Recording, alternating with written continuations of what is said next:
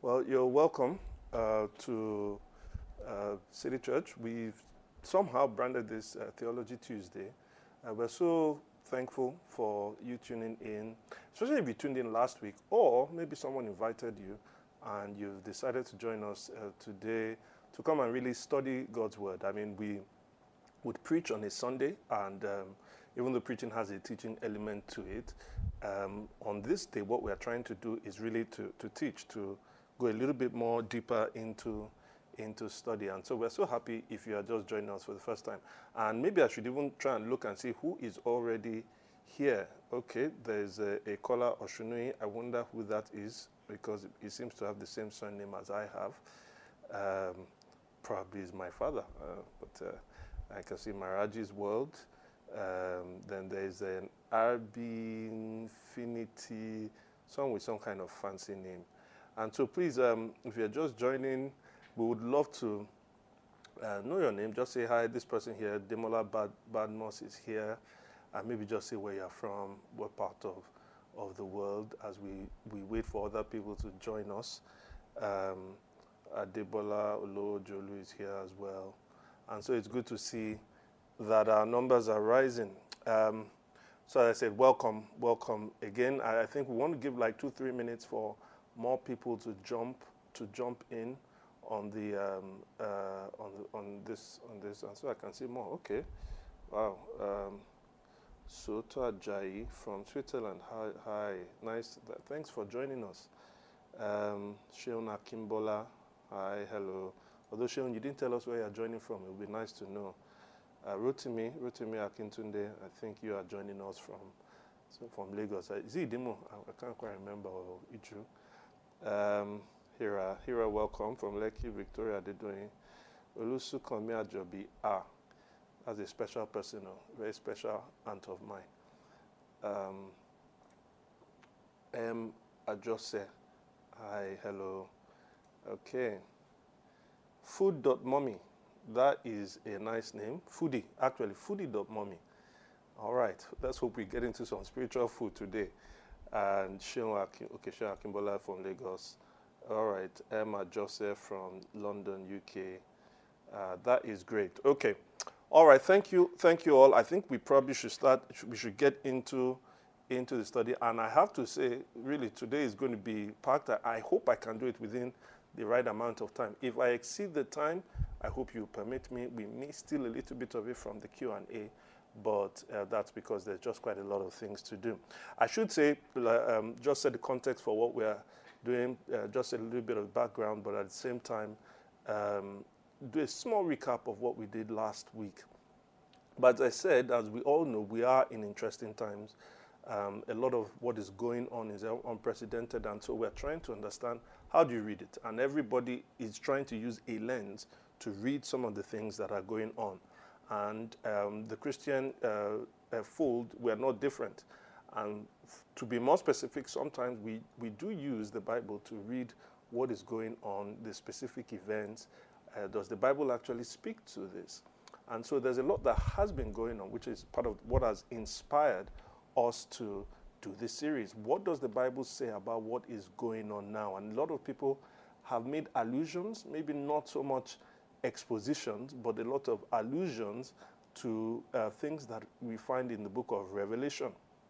And I should say this, because the times are interesting and quite frankly confusing, it's all the more the reason why we need discernment. But discernment really is only going to come as a result of a right perception of what we see. That is truth.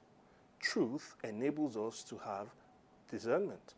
In other words, error would be the enemy of discernment.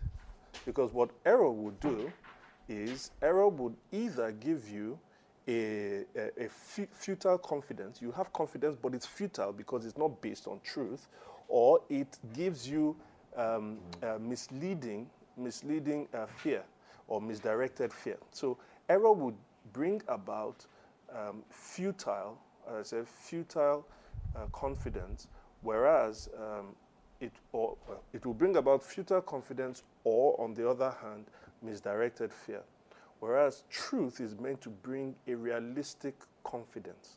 Realistic confidence. And that's what I would say the book of Revelation is presenting to us if we look at it in the right way. That is, it is going to give us faith, because faith, the Latin for faith is fide, and we have fide in confidence, right? It's going to give you faith that is based on reality, a true perception of reality, faith based on truth. That's what Revelation gives to us. And so what we are hoping with this series, this three-part series, is that we would live strengthened in our faith, but a faith that is based on a true picture of what God has said.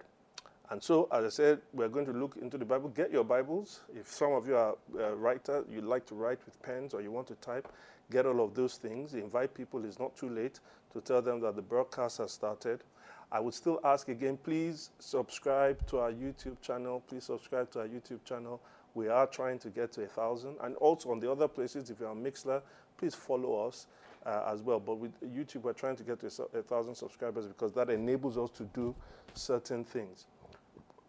I have asked them to try to present, to put some of the scriptures on slides here. Now, it's a little bit more difficult when you're doing it with a live shooting and live streaming. So, and because there are lots of scriptures, there may be an issue with legibility or sizing. And if that's the case, particularly here on YouTube or Facebook, if that's the case, please forgive us for that. So still get your Bibles. All right, now last week we said that the entire Bible is ultimately about God's revelation and disclosure in Jesus. God's redemptive plan is unfolded in the person of Jesus Christ. And therefore, that points us to Jesus' good news, the gospel. And so we said if there are 66 books of the Bible, they ultimately should be pointing to that. They have different ways and styles in which they are written. That's what we call genres. But ultimately, they have the same message that they are pointing to, some more explicitly than the others. But they are all pointing to Jesus and his gospel and the effect of that gospel. All right, so the book of Revelation is no different. And what we were able to show last week was how you could see the centrality of the person of Jesus, that is the Lamb in the book of Revelation, or the Lord, or other reference to him. But we also said that the book of Revelation is somewhat unique because it is written combining three different styles. That is, it's an epistle, it's a prophecy, and it's also written in apocalyptic literature. And so it's bringing those three things together, those three styles together, but it's still trying to give you the same message. Now, I said in this three-part series, what we're going to do is that we're going to start with an aircraft view, a 30 to 35,000 view of things. Then we'll move to the helicopter, and then we'll move to the drone view. So today we're moving to the helicopter's view. In other words, from at the plane level, at the 30,000 level, we were trying to see the consistency of the message of Revelation within the entire canon of Scripture. Trying to see the consistency of the message of Revelation within the entire canon of Scripture. Now, today at the helicopter's view, we want to see the consistency of the message of Revelation within the book itself. One was within the canon, but the next one today, we want to see within the book itself. I should emphasize, don't be scared of this book. Don't feel like you have to run away from this book. In fact, in this time of uncertainty, I would say, and using this for study, it has also been devotional. I would actually say spend more time in the book of Revelation, right? It actually is going to be helpful for your devotions. In our church, in our gospel communities, we are doing the book of Daniel, and there are many similarities. And last time we did Daniel chapter 7, and you could see similarities, but it was giving people comfort if we interpret it rightly. So we want to see the consistency of the message of Revelation. We've seen it through the entire Scripture, but now we want to see it within the book itself. What is that message? What is the message of Revelation what is the message that is trying to convey? What is God trying to convey ultimately to us? To the people that was written to at the time, but to us as well. Well, God is trying to convey this. This is the message of Revelation. If I can summarize it this way. It is the unfolding is the unfolding of God's sovereign plan for the eternal victory of his church in the victory of the Lamb, despite despite Satan's concerted opposition against her. I'll say it again. It is the unfolding of God's sovereign plan of eternal victory for his church in the victory of the Lamb, despite Satan's concerted opposition of evil against her. However you want to interpret all other things within that, if you are not getting that message, can I say that you are getting something else? And that's not what is intended. I'll give you one more time. What is the message of Revelation? And we'll still get back to it. It is the unfolding of God's sovereign plan of eternal victory for his church in the victory of the Lamb, despite the concerted opposition, Satan's concerted opposition of evil against her. Now, today what we're going to do is to examine different approaches to the book of Revelation, and then I will present another view that I think will be better, all right?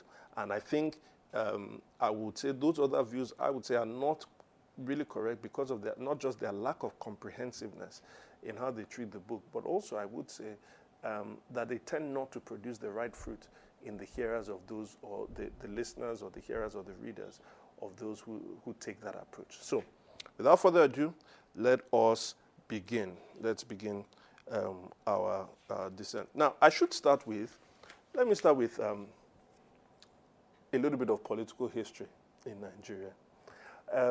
If you look at the two major parties that we have today, they didn't just spring up, that is the PDP and the APC. They are actually inheritors of a lineage of political, if you like, political affiliation, history, partisan political affiliation. So let me take a little bit further, as far back as maybe the 40s to the early 50s. The two main parties at the time were the NCNC, the NCNC. First, that was founded by Herbert Macaulay. Nnamdi Azikiwe was the first secretary. But it was the party through which Azikiwe became president. I think it was a party also, most likely, I think that Tafawa Balewa was part. Now, so you had the NCNC. It was really a mixture of those in the east and the north. And then you had the AG, Action Group, Obafemi Awolowo and a lot of guys in the southwest. And so that was really what ran between the late 40s, early 50s, 60s, until we had the first military coup d'etat.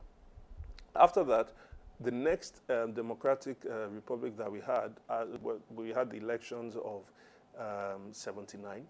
By this time, you had two new parties, but those two parties really were coming from the same line. What was that line? What were those parties? The MPN and the UPN. I think Obafemi Awolowo was presidential candidate for the UPN, and the MPN had Shehu Shagari. Now, I should say something about these parties, both from the AG-NCNC and now to the NPN, UPN, even though things started to dilute. People belong to parties based on certain ways of viewing the world politically, and that's what you call ideologies, right? So the NCNC was really based more on a free market, centered more around the individual enterprise and things like that. Whereas the other guys were based on a more progressive approach, that is the government itself stimulating the different kinds of economic growth and a lot of social welfare programs and things like that. And so that sort of ideological thinking continued to 79, and then we had another coup d'etat in 83. Fast forward to the next elections in 93, and then the line that took the NCNC to the MPN now was now in the NRC, and the presidential candidate was Bashir Tofa. And then you had the AG line to the UPN line to the SDP line, Abiola, Moshood Abiola, MKO Abiola. And so if you follow that line also all the way to today, you will get to PDP, which basically has come from the NCNC, the MPN, the MPN, the NRC, and then PDP, whereas the other, APC, comes from the other. But here is the crucial difference that has been made. Remember I said that what used to happen was you had a certain ideology, and that determined the party that you went into. Now, within that party, you would have inter-party debates. That is, at first, there's the group way of thinking based on ideology. And so you are in that party. But then, within that ideological belief, then there were different views on certain things in terms of the details that would cause debate within the party. However, because of this fixed ideology, you could never imagine that somebody in the MPN was going to cross over to the UPN. Because or someone in the NCNC was going to cross over to AG. It just wasn't going to happen. Ideologically, they were different. Many of you know this. In the last couple of years, some people have gone between the PDP and the APC back and forth maybe 3 or 4 times. Why? Because something changed. Because party affiliation was no longer based on ideology. It now became based on identity. It became based on being, this person is my friend, or this person has offended me, so I will join the others. Have you noticed what has changed? The framework itself has changed. Before, as the framework remained, you would debate inside the party. But now, because it's no longer based on ideology, even though the parties were built on ideological frameworks, people are able to go back and forth within them. And that's caused a lot of instability. Now, I go through all of that history to bring you to something here. When it comes to the approach of the book of Revelation, there are different parties based on ideological ways of thinking about it. There are different parties. Within those parties, if you like, within those frameworks, within those structures, there would now be some debate as to, on the details. No, I don't think this one was that. I don't think that was that. I don't think that was that. All right, that's fine. No problem with that. But what I want to do at a helicopter view is not to get so much into detail. What I want to challenge is the party, the framework, the structure. What I want to present is the party, the framework, the structure. But I first want to look at other views, right? 3 of them, but the first 2 I will not spend much time on. Then the third one I will spend some time on. And try to show some of the problems with those views, and then try to then present another one. We are basically I'm trying to say, let's look at there's another party for you to join. All right? So we're not going to do so much detail inter-party debate. What I'm trying to say is, I'm not trying to settle scores within. I'm trying to say, how about look at another party? Are we together? All right, good. So let's take the first 2 views. One is called the preterist view. The other is called the historicist view. Preterist or historicist. Now, not too many people subscribe to these, and there's a reason why. With the preterist view, basically, it says that the book of Revelation has ultimately, almost virtually everything in the book of Revelation has been fulfilled on or before AD 70. That is 70 years after Christ, on or before that. And there are a number of reasons and things that they connect to, but I don't want to. I flirted with this view some years ago, but it doesn't hold water. I mean, first of all, it's built on the fact that the book had to be written in around 68 AD, whereas most people agree that the book was written around 95 AD, and that then makes everything crumble. And besides, what relevance does the book have to us if everything has been fulfilled in AD 70? Now, there are some other inter-party debates. Some people say, no, it's not about that. It's the 5th century. Okay, even if it's the 5th century, we are in the 21st century. It doesn't make any. So that's the preterist view. All right, there are other reasons I can give for why it doesn't hold, but I'm not going to spend too much time. The historicist view says, remember last time we talked about the seven seals, the 7 trumpets, the 7 bowls. We'll say a little bit more later. But it's saying that those 7 bowls, the 7 seals come first, then the 7 trumpets, then the 7 bowls. It basically says that these represent successive ages in the church. That is, they've already been fulfilled, and you can match where these things occurred. That the church at this age, the church at the, if you like, the medieval age, the church at this age, and so they start matching certain events in those things. So, for instance, they identify with the corruption of the papacy, the Reformation, Napoleon Bonaparte, all of those things. The problem with this view is that people eventually, when you're not getting to the end on time, people start changing what they match the event to. Right? They're like, we thought that was Napoleon Bonaparte. No, it's not. Or we thought that was the Reformation. No. You see, you start changing, and it usually happens that the person who is interpreting and matching always thinks that Christ is coming in their own time. But a crucial big problem with it is most people that have held to that view, the events that they point to are really events that happen in the Western church. Right? So we here in Africa, it has nothing to do with us, right? The big things in the church were happening in the West, but in Africa, nothing is really happening. And that's just a problem. It's not comprehensive enough.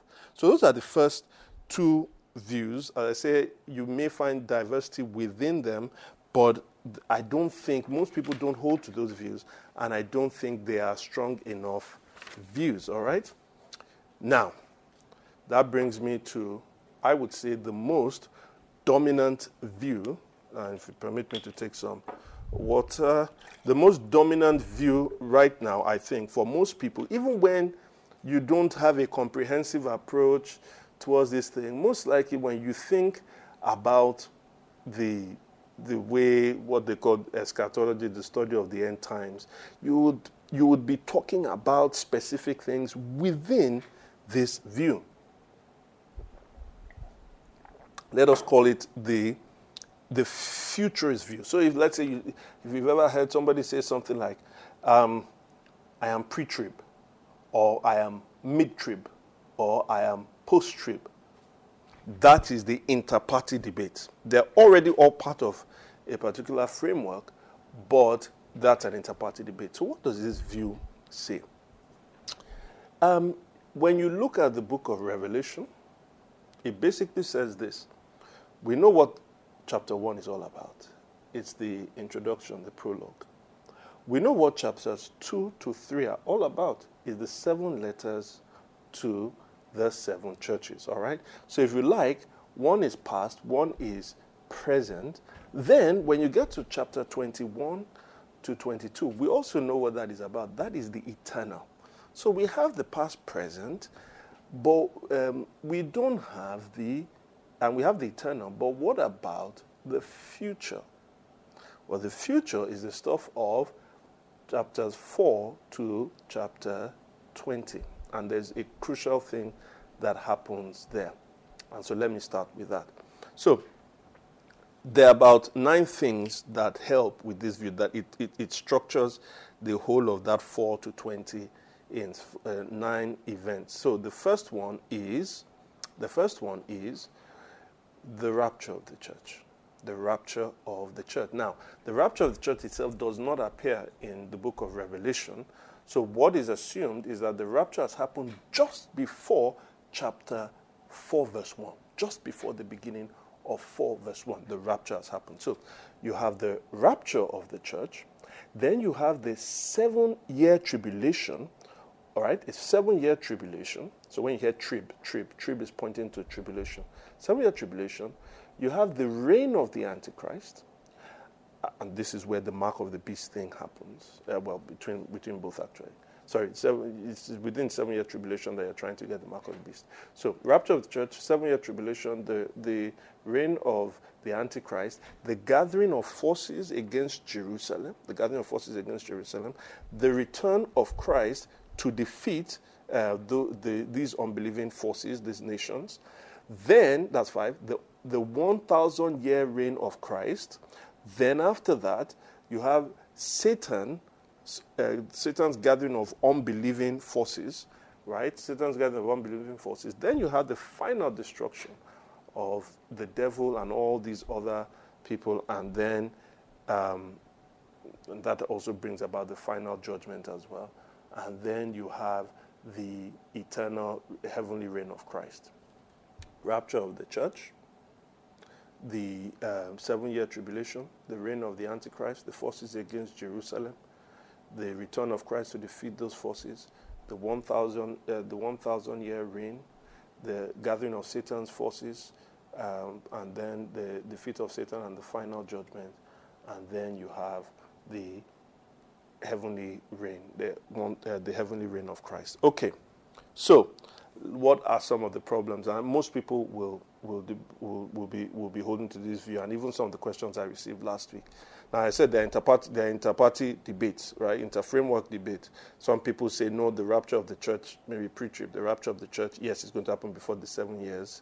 Some people say, no, it's going to happen in the middle, 3.5 years into it. That's when the church is taken away. Some people say, no, post-trib, the rapture of the church happens after the 7 years, before the reign of the Antichrist. So, but it still accepts the same framework. What are some of the problems with this view? Because I don't think that's the right view. Okay?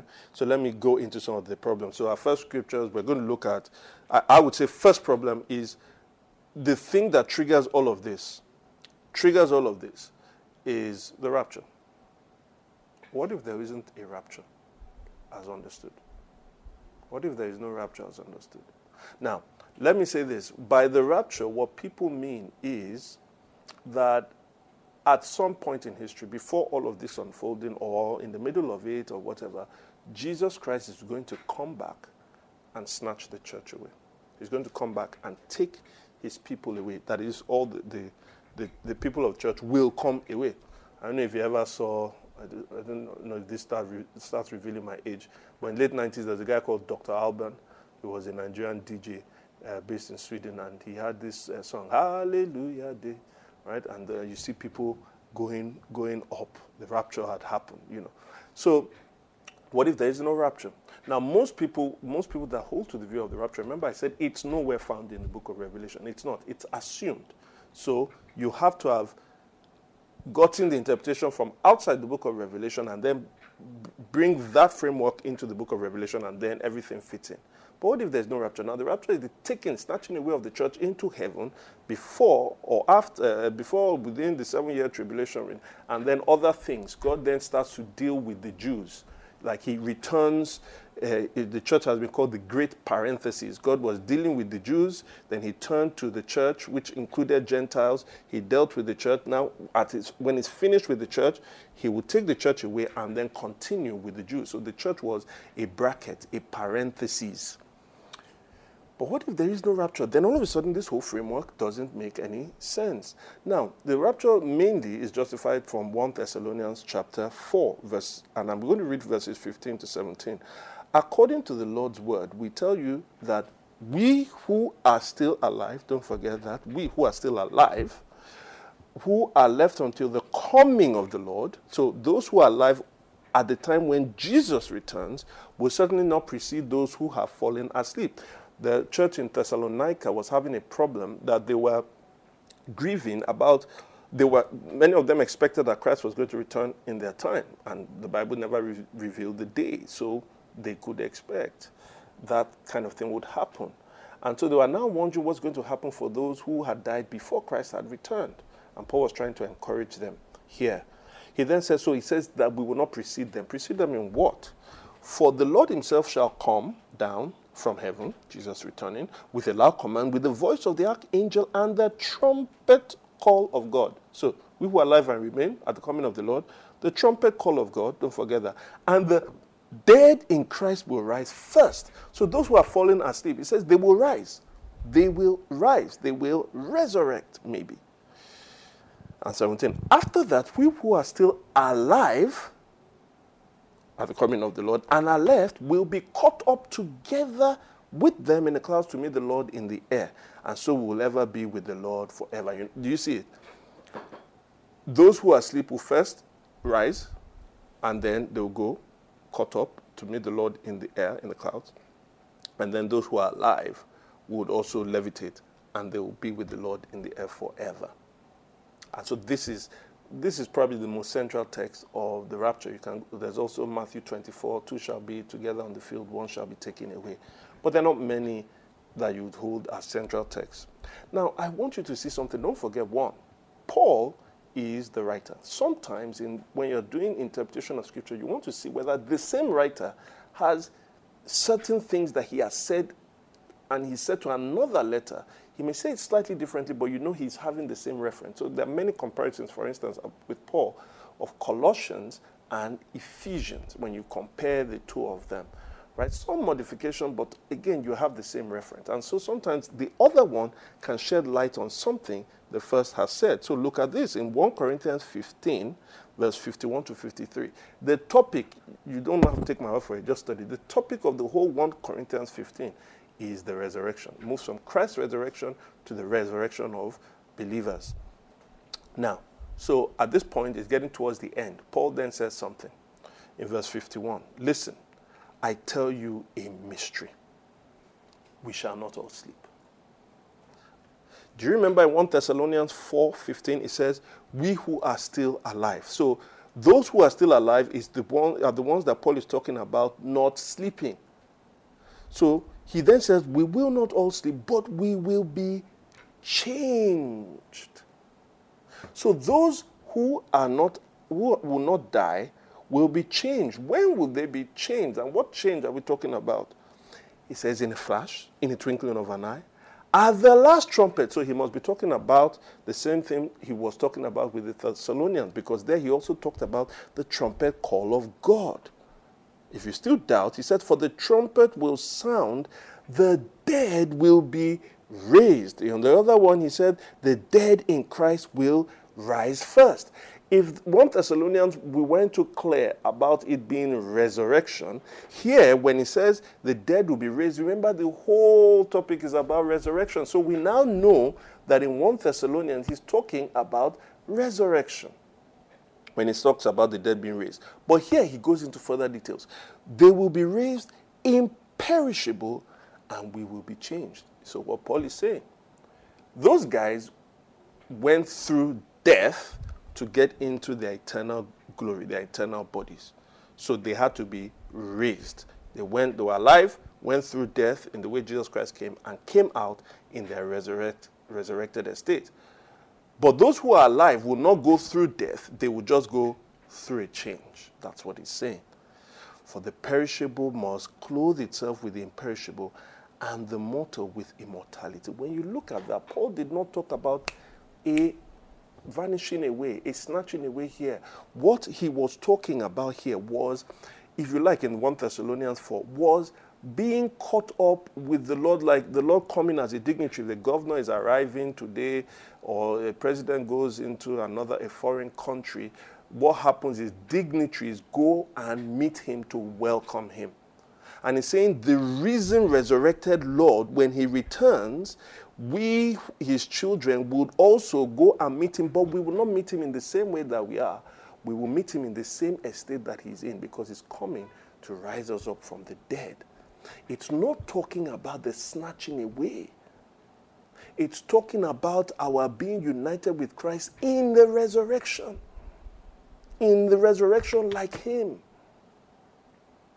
He's going to come, they say he's coming on the clouds of heaven, and there's a lot of symbolism there tied to Daniel chapter 7 with the Son of Man coming, and you see that repeated in the book of Revelation. But I'm saying there is no rapture that is taught here, is snatching away. But there's more I can say that is problematic. There's more I want to say that is problematic with this view. If this whole framework works, remember, 1 to 3, present, past, what have in Revelation. But 4, from 4 onwards up until 20, is about, it's not for the church, it's not for Jews, it's not whatever. First of all, the first audience of this book will have had no relevance to them. The seven churches, no relevance. Whereas Paul continues to appeal for patient endurance. He first appealed to them, the 7 churches, but it goes on throughout the whole book. In other words, that is, there was meant to be relevance of the entire things in the book to the first audience, not just chapters 2 and 3. And that would be right, that would be the same kind of way all the epistles have been written. The epistles are not written to people, when you give them 8 chapters and then say the first 2 chapters are for you. Also, you want to be careful how you start. Before the rapture, some people looked at the gathering of Israel in 1948 to their land as catalytic, as something that changed everything. You want to be careful with that. And the way I would say that is because the Israel that you see in today, that Israel that you see there, is not covenant Israel. And so trying to understand the restoration of Israel to their land again, I think that oversimplifies it. That is not a covenant nation because there is no covenant people outside of the church of God. Israel were under a covenant at the time, but with the destruction of the temple, with the changing of the priesthood, all of those things, the fulfillment of that old covenant was in the new covenant. You are not going to replace. It's like me having taken a picture of my wife somewhere with me, and then eventually my wife joins me, and then I'm still looking at that picture when she's around.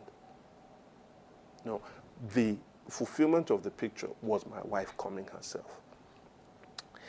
Also, within this framework, you have to deal with multiple second returns of Christ, separated over a long time. So, like with this coming of 1 Thessalonians 4, supposedly to rapture the church, it's one coming, but it's coming for believers. So you have the second coming of Christ for believers first. Then after that, there will be this 7-year tribulation. Then after that, there will be the reign of the Antichrist. Then after that, Christ will then come for his 1,000-year reign. Then after that, you will then have the final judgment. I mean, so in other words, the believers are somewhat judged before that final judgment when Christ comes, but then the final judgment is really just for unbelievers. And so you have a resurrection of believers first, and then later, after this whole span of time, you then have resurrection of non-Christians. Well, that's a problem with other parts of Scripture. So, for instance, other parts of Scripture see the judgment of believers and unbelievers around the same time. Just look at John chapter 5, for instance. John chapter 5, Jesus said in verse 28 and verse 29, in John chapter 5, very simple, do not be amazed at this, for a time is coming when all who are in the graves will hear his voice and come out. That sounds like a resurrection. Those who have done what is good will rise to live, and those who have done what is evil will rise to be condemned. It is hard to see that space of tribulation, of Antichrist reign, and then 1,000 years in between that. And then have to make, there's the coming for the 1,000 years, then there's the final throne judgment. Or take Matthew 25, maybe I don't have to read there. Matthew 25, there is a final judgment there, the judgment of the sheep and the goats. He puts the sheep on one side, the goat on one side. There's no this time lag that we see. You can also look at 1 Corinthians 15, verse 23, 26. Maybe I'll just open to that one and leave there. You can check out 2 Thessalonians on your own. But 1 Corinthians 15, 23 to 26, this is what he says. Again, remember he's talking about the resurrection. But he says, but each in turn, this is the sequence of the resurrection, each in turn, Christ, the first fruits, that is the first fruits crop, right? Christ is the first. That's why the Bible calls him the firstborn from the dead, right? He's the first fruits. Christ, Jesus Christ, the first fruit of the resurrection. Then, when he comes, those who belong to him. Then you now say, yes, now when he comes, the first time he comes to rapture the church, those who belong to him, he says, then the end will come. Then at that same time, the end will come. When he hands over the kingdom to God the Father, after, you see, well, maybe there's still that space. But he says, after he has destroyed all dominion, authority, and power, for he must reign until all his enemies have been put under his feet. In other words, he comes back to put all his enemies under his feet.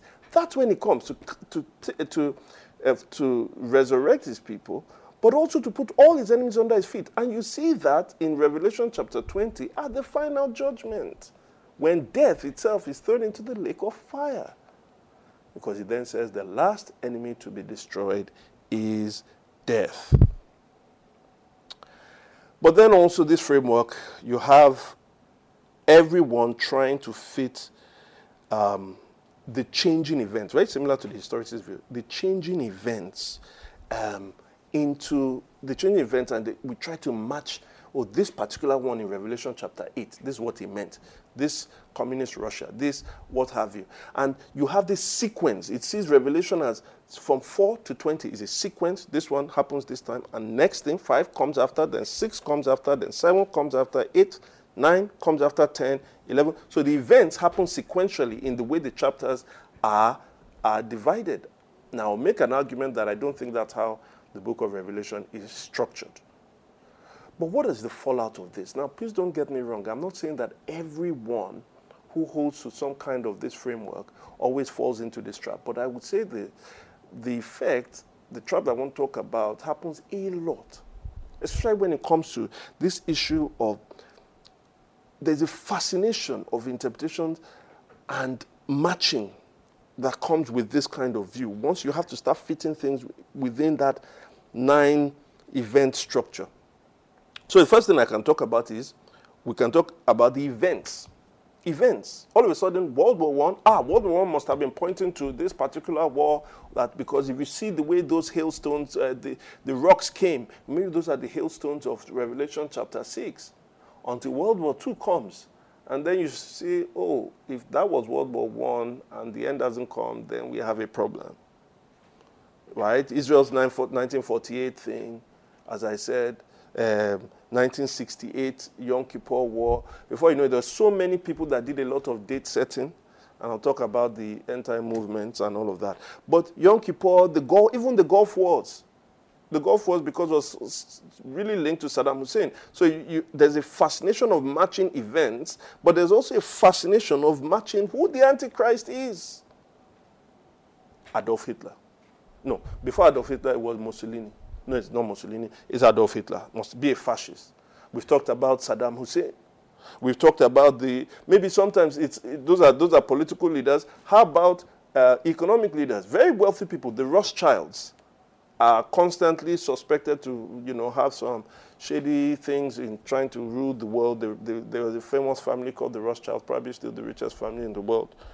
We've identified Barack Obama was many times seen as that. Bill Gates now, today, saying that he's the one that's going to eventually give us a vaccine, right? The popes, different popes, as I said in my lifetime, Pope John Paul II, Pope Ratzinger, that's Benedict, and even this Pope, all have been suspected to be the Antichrist, because you are looking for who is going to sign a peace treaty between Israel and Palestine, and many of those things. You start looking into the moons, blood moons, and which full moon has come in, because the sun will be darkened and the moon shall not give their light. And so we start trying to match some of these things. Also, there's an issue, a fascination with ideologies and institutions. Communism was the great enemy, but then that was an ideology. But then you had the UN was a problem. The European Common Market, which eventually becomes the European Union, is a problem. Some started to identify it as the seven-headed monster with 10 horns, until there were more than 7, then more than 10, and now there were 20-something. Now some people are saying, as Britain has come out, it eventually come down to 10. Oh my gosh. Some people say that China, because there's an army of 200 million people sort of represented in the book of Revelation, so people are saying China is building an army of 200 million people because they're the only ones that can have that kind of army. And then, of course, if you have fascination with interpretation that matches of events, the Antichrist, ideologies and institutions, there's also a fascination of technological advancement and the mark of the beast. Every time there's some kind of technological advancement, you're trying to, the big ones, we try to relate it to the mark of the beast. So I've spoken a lot about chips, microchips, used as form of identification. That has been going on since the 80s, maybe even 70s, 90s, microchips that will be inserted inside us so that we can be identified with the mark of the beast and what have you. I've spoken about artificial intelligence, and all of that. But then there are other connections to maybe secular education as a way that people are trying to receive the mark of the beast. And now it's connected to 5G. Now there are many, all of a sudden with the 5G and coronavirus stuff, there are now many inter-family debates within that. Those who say 5G is not the one causing, if 5G is the one causing the not coronavirus, those who say no, coronavirus is a distraction so that 5G can be done and all of those things. My point is this: within this framework, within, I would say, convoluted framework like this, within this very, if you like, complicated framework, you are bound to have all of these things. It has sprung up so many end-time movements, which, whether churches that feel, they're so fascinated with eschatology, it starts to create special revelation teachers, special revelation churches, special revelation movements, who in some ways start to divide the church because they say, well, all those other churches out there, they're baby churches, primary school churches. Because all the thing about gospel of grace, all of those things are primary stuff. Secondary stuff can be, maybe, they say, oh, gospel of grace is the milk of the word. The milk of the word. Now, if you want to get into the meat of the word, you start talking about baptism of the Holy Spirit, spiritual gifts, or maybe you have certain doctrines of grace, different kinds of things. Those are the meat of the word. Then some people say there's something called the bones. You crack the bones. And the bones is when you start getting to the book of Revelation and the second part of Daniel. And so you start creating these clusters, where we have something.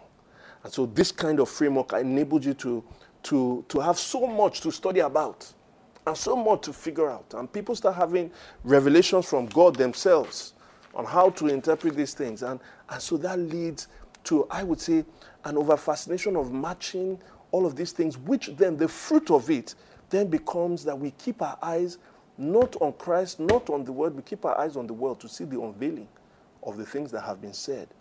We start to stoke up fear, as so many people are doing with their conspiracy theories, saying that YouTube can give rise to anybody to set up their own channel like we have done.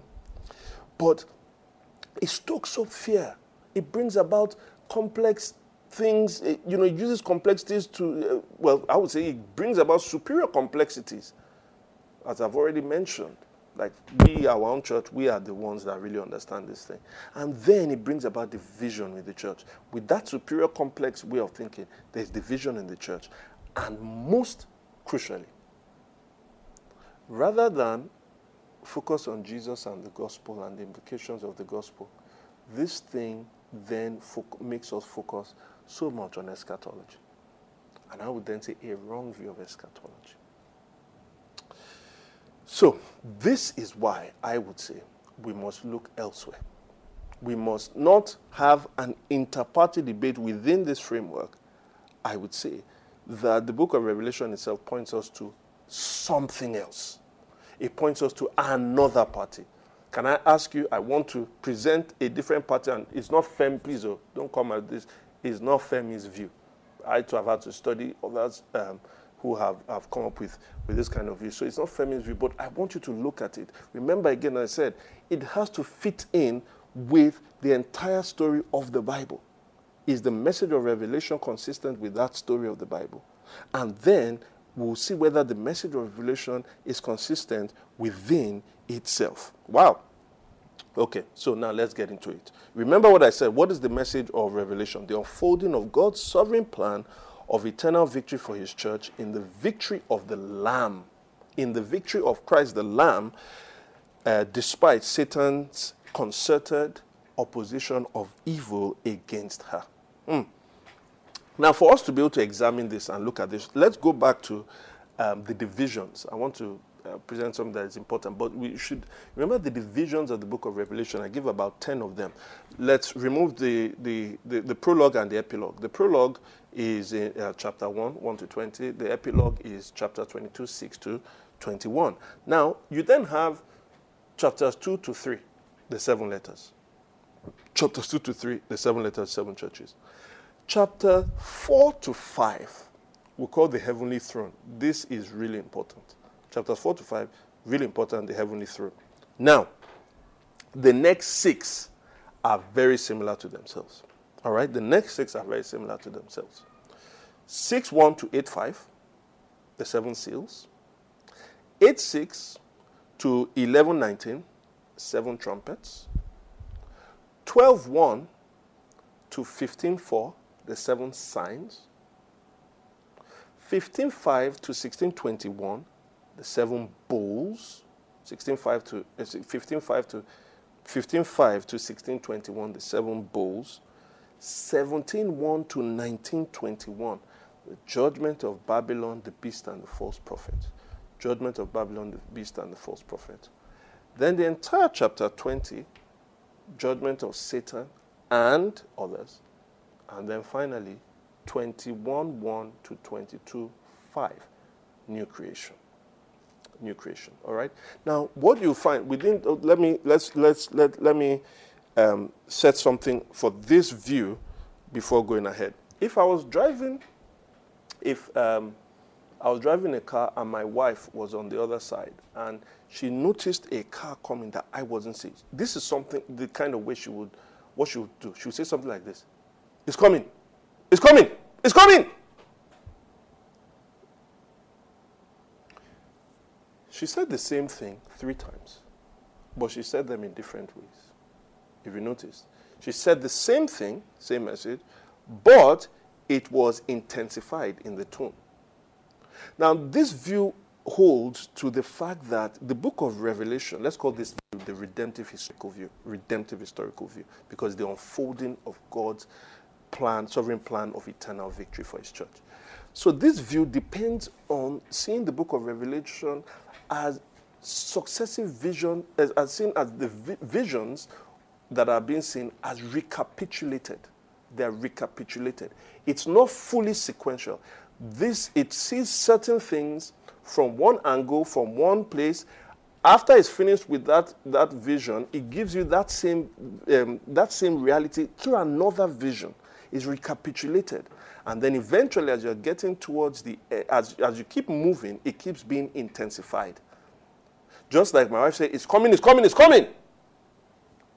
So as we move through the book, you will see the same things being said again and again and again, but we're looking at it from different angles, like if I had 5 cameras here now, you'll be seeing me from my side, from this other side, maybe from the back, from these angles, right? That's what is being done, but it is intensifying. It is intensifying. Because what it's trying to show us is that there is a cosmic war between good and evil in which good wins. Why? Because God is the one behind the good. God wins, Christ conquers, and the church is victorious. So these visions will parallel each other. They are parallels of the events that characterize the church of every age. The church of every age from Pentecost until when Christ returns. He is not returning multiple times. From when Christ ascended to when Christ is going to return. God came as a human being, first descent, he returned, and is going to come back again. Now, between the time after he died and resurrected and then ascended, and the time when he's going to come, what characterizes the church of every age? That is what it keeps telling us. With one small addition, it eventually gets us to the end of the church. So it tells us what characterizes the church of every age. These different visions, those 6 I said, in those 6 divisions I told you, the 7 seals, the 7 trumpets, the 7 signs, the 7 bowls, the judgment of Babylon, the beast and the false prophet, and the judgment of Satan. 6:1 to 8:5, 8:6 to 11:9, 12:1 to 15:4, 15:5 to 16:21, 17:1 to 19:21, and chapter 20. All of those 6 are saying the same thing. It is not a sequence of events. This is absolutely crucial in trying to understand what Revelation is about. Now, I want us to prove that because that's how we're going to go through the book. But let's run through the book and I'll be able to see it. But you would see, I'll prove that by showing you how at the end of the day, as these things are being recapitulated in book of Revelation, right, you will see that no matter how different the details are, they always end in the final judgment, a final judgment, and final rewards. Final judgment, final rewards. Okay? So, let's see. There's the epilogue, there's the prologue. Jesus Christ introduced himself as he's the one that is going to be the one that is revealing himself to John. But then he has a message for 7 churches, right? That message for the 7 churches is not limited to 2 to 3. It is the entire book.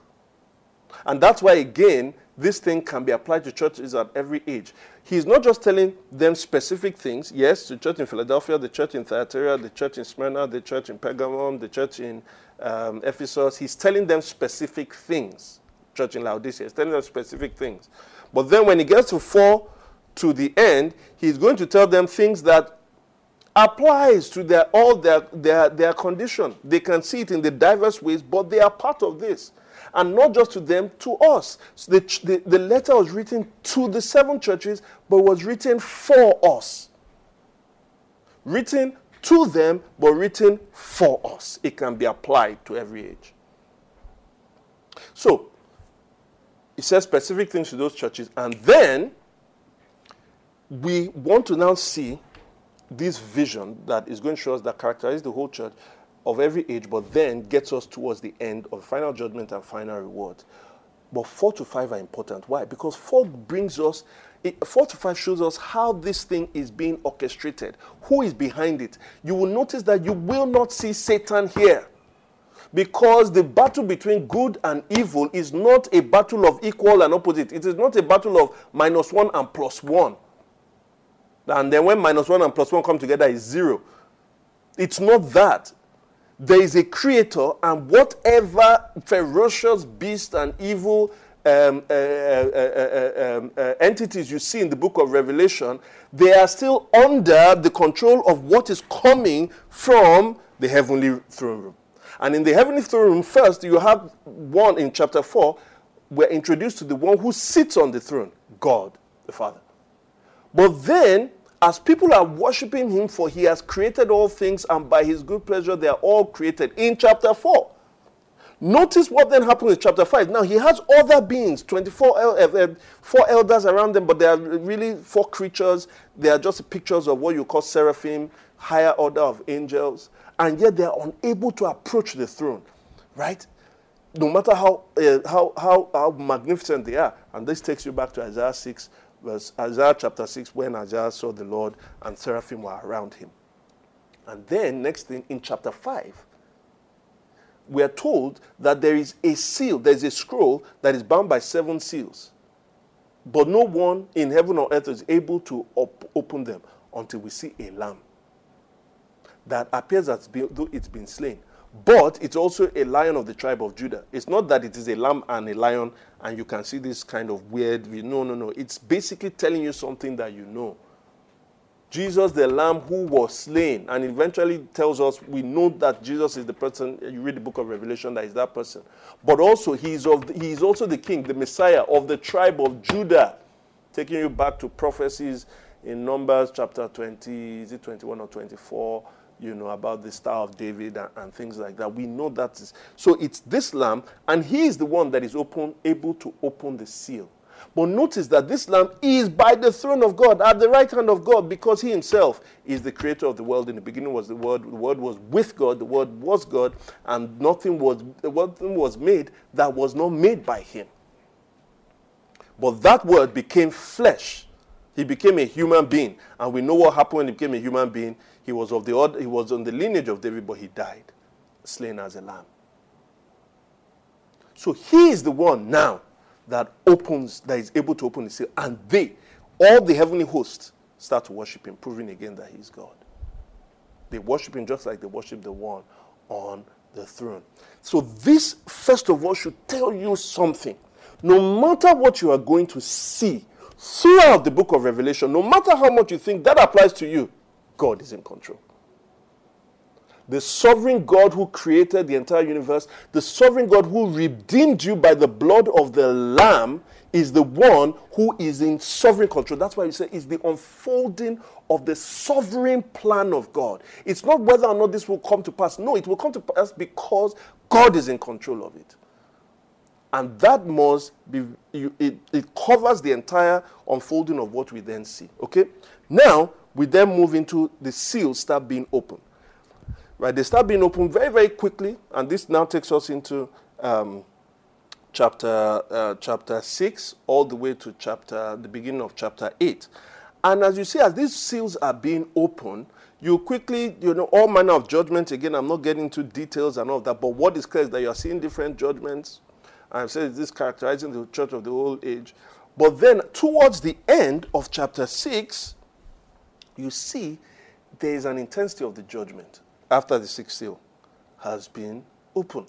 Look at verse 16 of chapter 6.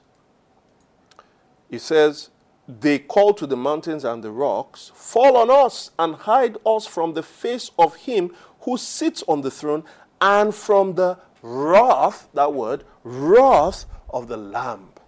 For the great day of their wrath has come, and who can withstand it? Part of the challenges I had when I used to read this book over and over before was, even though if I felt the final judgment and thing was coming at the end, there were a lot of places in this book that the thing looked, I couldn't see how this wasn't final. And if you know that phrase, the great day of the wrath, which is similar to the great day of the Lord, and if you see it through scriptures, it is really pointing you to a final death. So remember I said, what you always see towards the end is a final judgment, but also a final reward. So what happens after chapter 6? You see chapter 7. In chapter 7, you now have this 144,000 people that are now before the throne of God. Sorry, that was chapter 6. In chapter 9, remember 6 to... am I in the right place now? Oh, no, sorry. This is, sorry. It should have been in chapter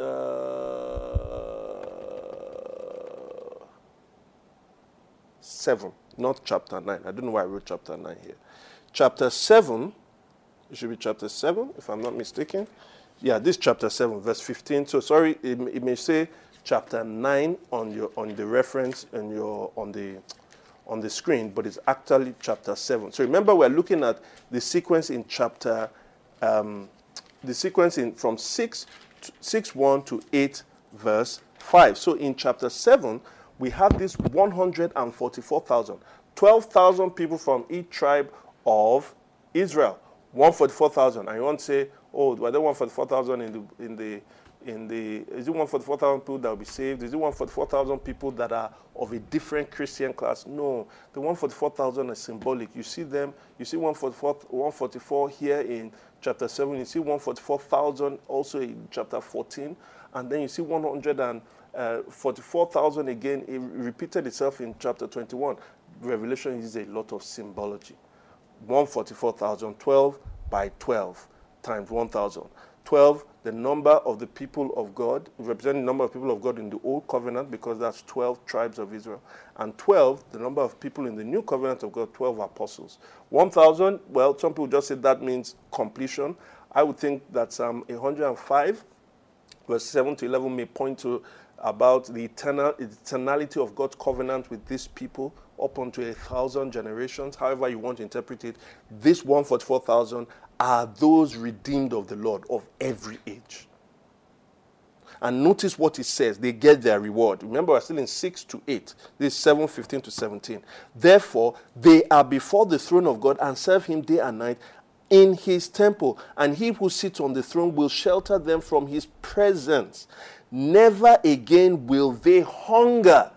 Never again will they thirst. If you know this reference, you know that it is pointing to, if you go to Revelation chapter 21, what we always consider as the end, that same phrase is used.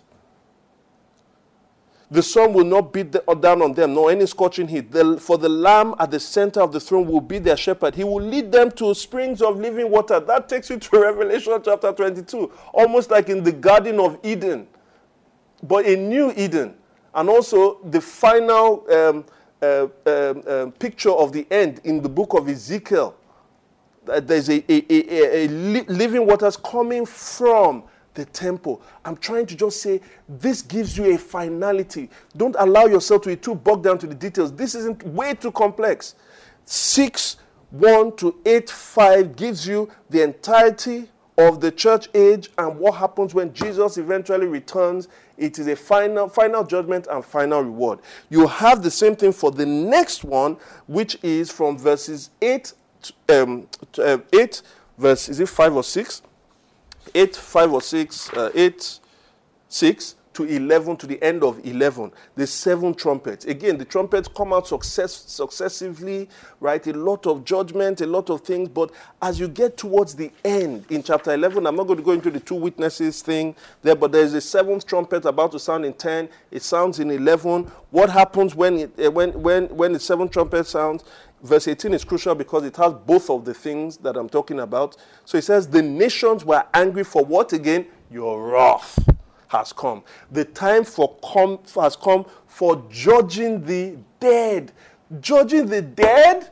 That sounds like Revelation chapter 20 when it says the books were opened and the dead were judged. Or sounds like what Paul says, that Jesus Christ will return to judge both the dead and the living.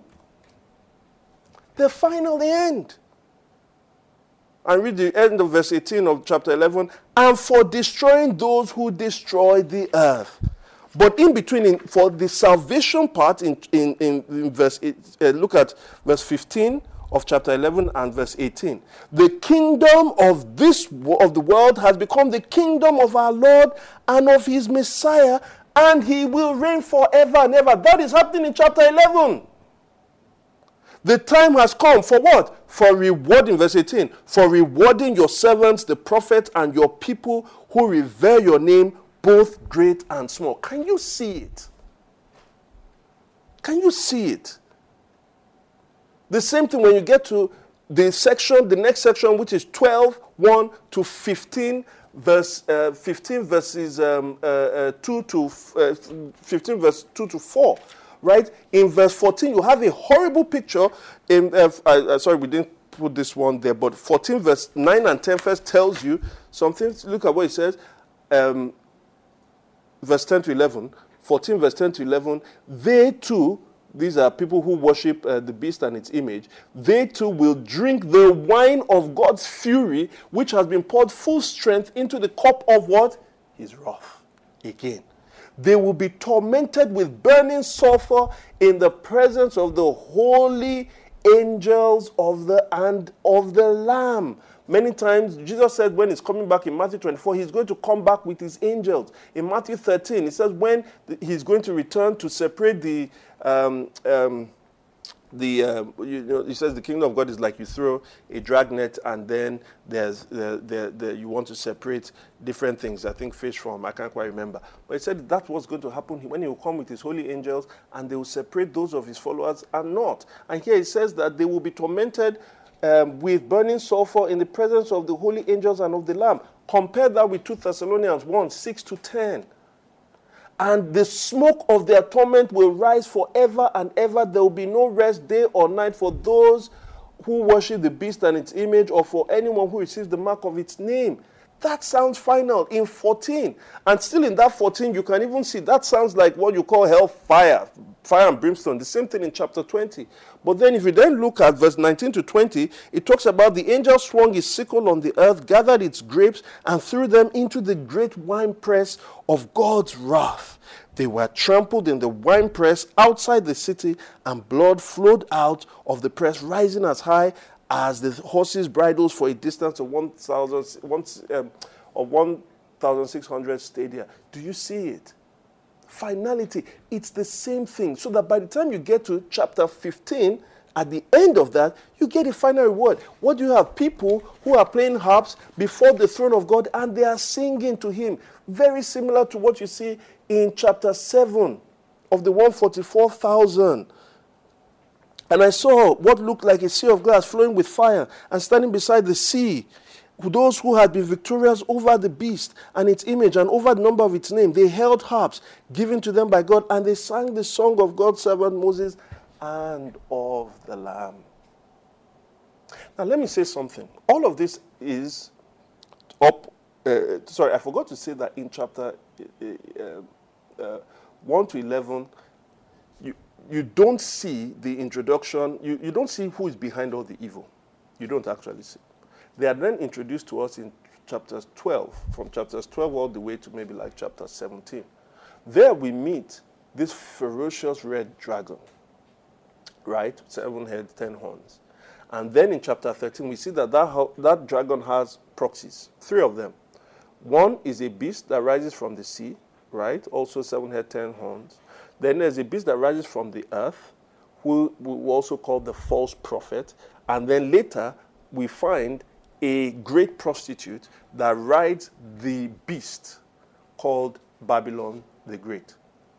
Now, what then happens later is the final judgment doesn't not just include people who are rebelling against God, but the final judgment includes these people, these entities as well. But I would say if you want to see more of the judgment of people at the end and then the reward, look at chapter 16, verses 16 to 19, where it says that, again, it talks about the fury of his wrath. Every island fled away and the mountains could not be found. But then if you see the reward is what I like to call the Owambe of all Owambes, the marriage supper of the Lamb. And he said, blessed is anyone that is called to the marriage supper of the Lamb. That is another picture of the end. And then chapter 20. Chapter 20 is crucial because many people would say that, there's going to be a millennial reign, an actual 1,000-year reign.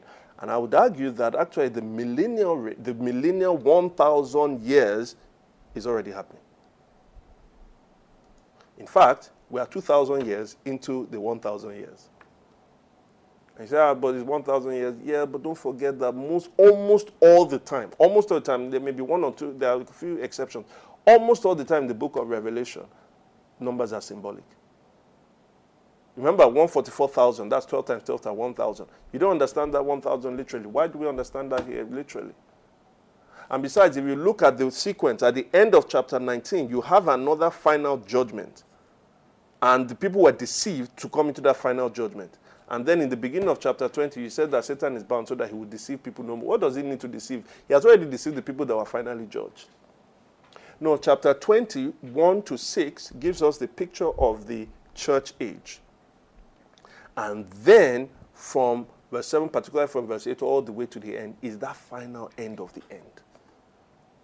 And so that when you see the final judgment towards the end of chapter 20, the final judgment towards the end of chapter 20, what comes after? Chapter 21, judgment and reward.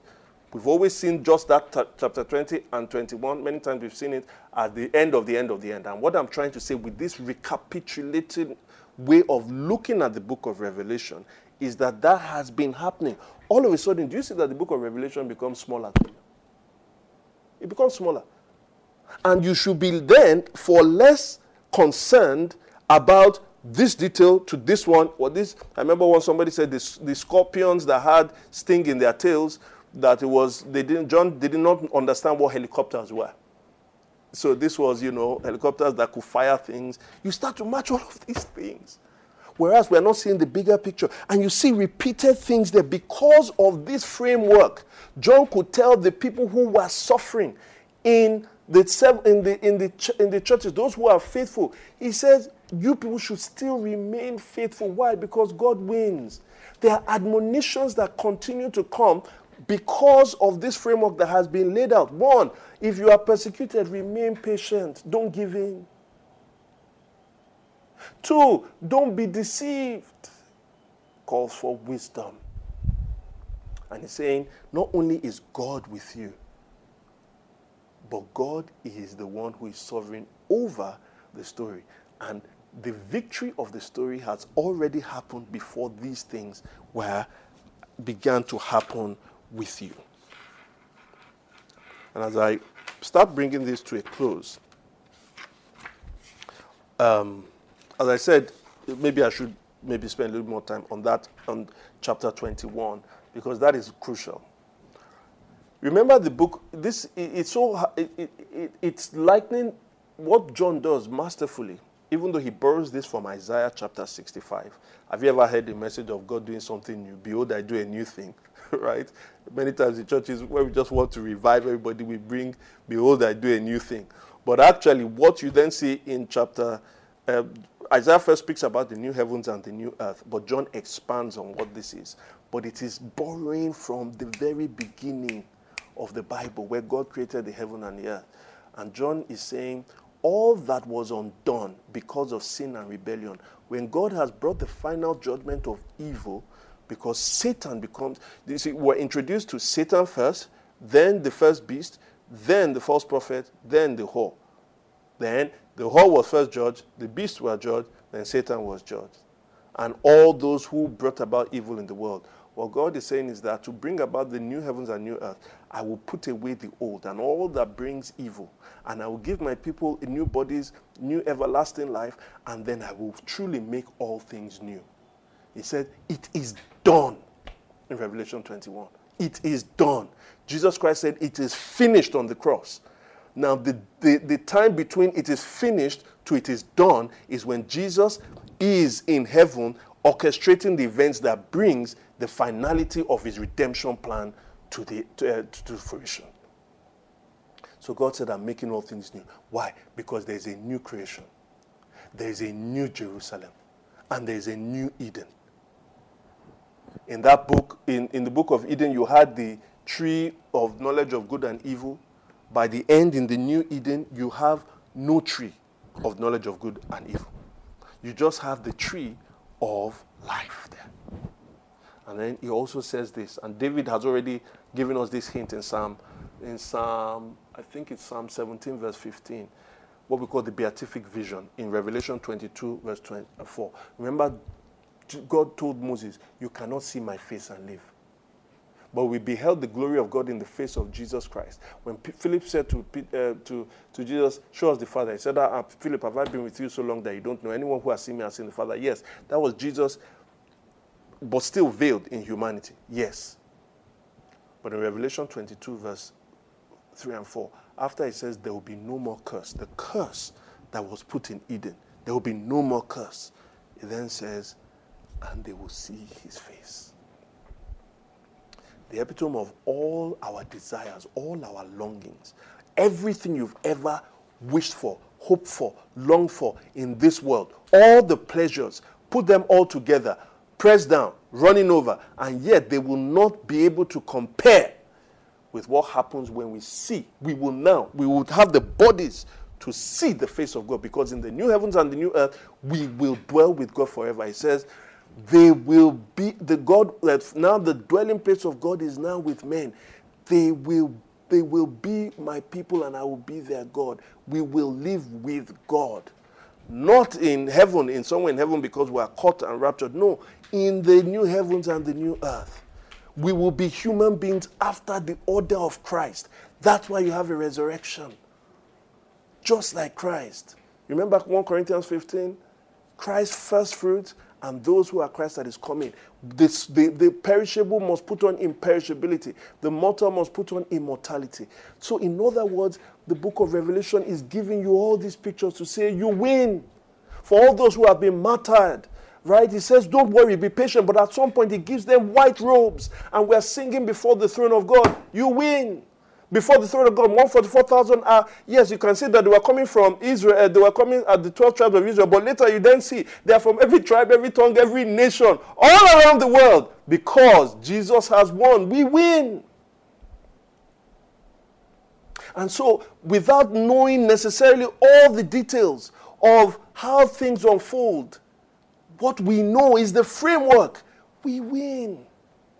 Because we won in Christ. Let me tell you something about the Bible and the book of Revelation. Today, many people will say about fear, it's two things. Some people are saying, we need to get scared though. Why? Because X and X and X must happen. Fear, because these things may happen to you. Now there's terrible, we're not sure about the insecurity in our city of Lagos. We're not sure about the coronavirus and, how it's spreading. So people are saying, because of all the things that can happen, fear. Then some others are saying, well, if you just hold on to Psalm 91 for Christians, right? No need to fear. On the basis of this, nothing will happen to you. So on the one hand, one is saying fear because something could happen to you. On the other hand, some are saying don't fear, nothing will happen to you. Do you see that they're operating from the same framework? The biblical framework changes it. It says, the book of Revelation says, something could happen to you. Because many times, Satan actually persecutes the Christians, and he gets one over them. All around, have you not seen? The church is being persecuted. The church suffers. People are being slaughtered.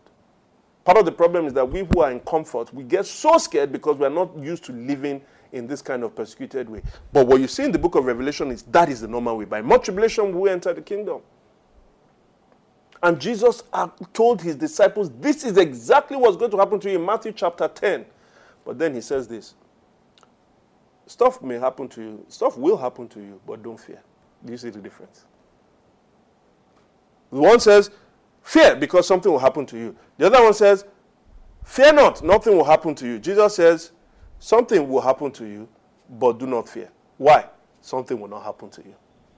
Wait a minute. I'm mistaken. What are you saying? Jesus says, fear not, something will happen to you, and fear not, something will not happen to you. What is happening? The first framework bases fear simply based on what can happen to you in this world. And so if it doesn't happen to you, if they can tell you it won't happen to you, even though they cannot guarantee, there's nothing to fear. But if they can't guarantee you, then there's something to fear.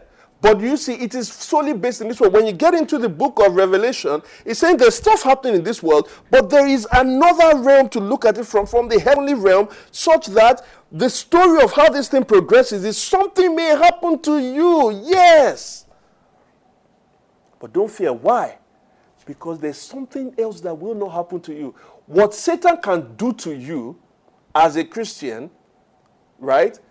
He cannot do what Satan can do to you as a Christian, right? He is not able to do what God will do to him. Satan is unable to do to you what God will do to him. Satan is able to do to you something that God can do to you.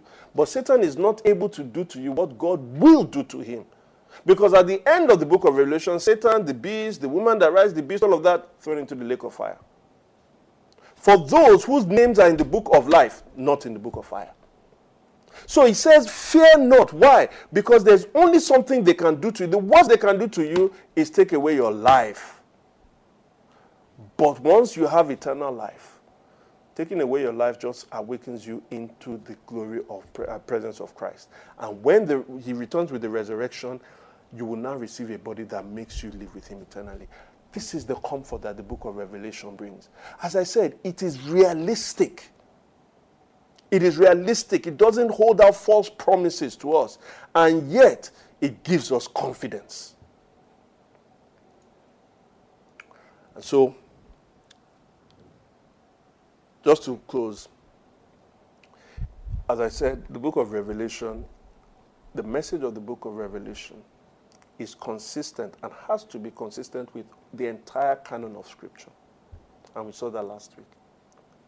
But what we are seeing with a new framework, the redemptive historical approach that shows us how things are recapitulated after the throne room vision of 4 to 5. What it does is that it takes the book of Revelation, applies it to the church in every age, both to the ones in 7 churches in Asia Minor, but it applies it to us. And as it does so, it gives us in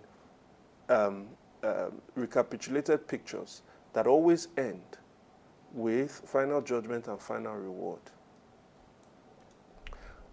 It shows us what is characterizing the whole church age from Pentecost up until today, but it also shows us the end. And at the end, we see the unfolding of God's plan, God's sovereign plan for victory of his church in the victory of the Lamb, despite the opposition, the concerted opposition of Satan and his evil and the concerted evil opposition of Satan. And so that's why I say, I don't want us to be scared of this book. You can open it, you can read. Now, if you say, well, you've not comforted me because they are telling me that I may suffer. First of all, as a Christian, are you not suffering? Have you never suffered before? And have you not come out through it? But second, even if you don't suffer in any physical way, you will still die. We will all still die, the thing we dread the most. And so God is saying, don't dread the thing that will most likely happen. What you should fear is me. But if you come to me through Christ, you should never fear me. Because as we see in the book of Revelation, if God wins and you are with God through Christ, you win. And so Revelation wants us to look not just on what is going on around, but to look beyond it. To look not just in our present, look to eternity. As Paul said, though our momentary but light affliction is working for, let me quote it directly for what it says, and I'll end with this. We do not lose heart. Why? Though outwardly we are wasting away, yet inwardly we are being renewed day by day. We are being renewed day by day by the things that we go through. For our light and momentary troubles, the troubles are light in terms of weight and momentary, short in terms of time. Why can he say that? And if you read the troubles he's gone through in that 2 Corinthians 4, from verses 7 all the way to 15, from 7 all the way to 15, you wonder how he can call it light in terms of weight and momentary in terms of time. Why? Because they are achieving for us an eternal glory. Eternal. That is time. In terms of time, it is eternal. The glory is eternal. That's why he can say the other is momentary. Eternal glory that far outweighs it all. That's why it is light. So instead of fixing our eyes on terrible interpretations of 5G and coronavirus and looking for the Antichrist and mark of the beast, instead of fixing our eyes there, because we know how this whole thing ends, you know what Paul says? So we fix our eyes not on what is seen, but on what is unseen. Since what is seen is temporary, but what is unseen is eternal. Let us pray.